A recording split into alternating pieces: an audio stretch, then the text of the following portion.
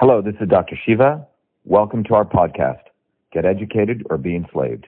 Episode 706, air date August 17th, 2020. So today, we're going to talk about garlic. When we looked at garlic, people have been using this for thousands of years, 5,000 years. Garlic dates back to nearly 2700 BC in ancient China, Sumeria, India, and Egypt. And the medicinal effects of garlic are attributed to the organic sulfur compounds. Garlic is about 105 chemical compounds, and it includes minerals, it includes vitamins, it includes what are called saponins, as well as phenolic compounds. And it also includes some volatile compounds known as organosulfur compounds. Now, the minerals in garlic include things like manganese, zinc, selenium, germanium, and the vitamins are A, C, B1, B2, B3, and B6. And it also contains some very powerful flavonoids, rutin, quercetin, and naringin. And then the saponin, it contains the rubicide B and beta-chlorogenin. And then when it comes to the volatile compounds, these are the things that really give garlic its power. We call organosulfur compounds. There's about 33 of these organosulfur compounds, and they constitute about 2 to 3% of fresh garlic. You can see the chemical structures here. There's two classes. One class is known as L-cysteine sulfoxides, and the other one is gamma-glutamyl L-cysteine peptides. Now, what's really interesting is, if you know in traditional cultures, people always take the garlic, and they'll smash it or they'll grind it. Now, the important reason for this is allein, which is what you see up on the left here, but that's the major organosulfur compound in garlic. But when you chop it, you crush it, or you chew it, that mechanical action converts it into this very powerful and usable form, allicin, which has the medicinal benefits. Garlic activates your immune system,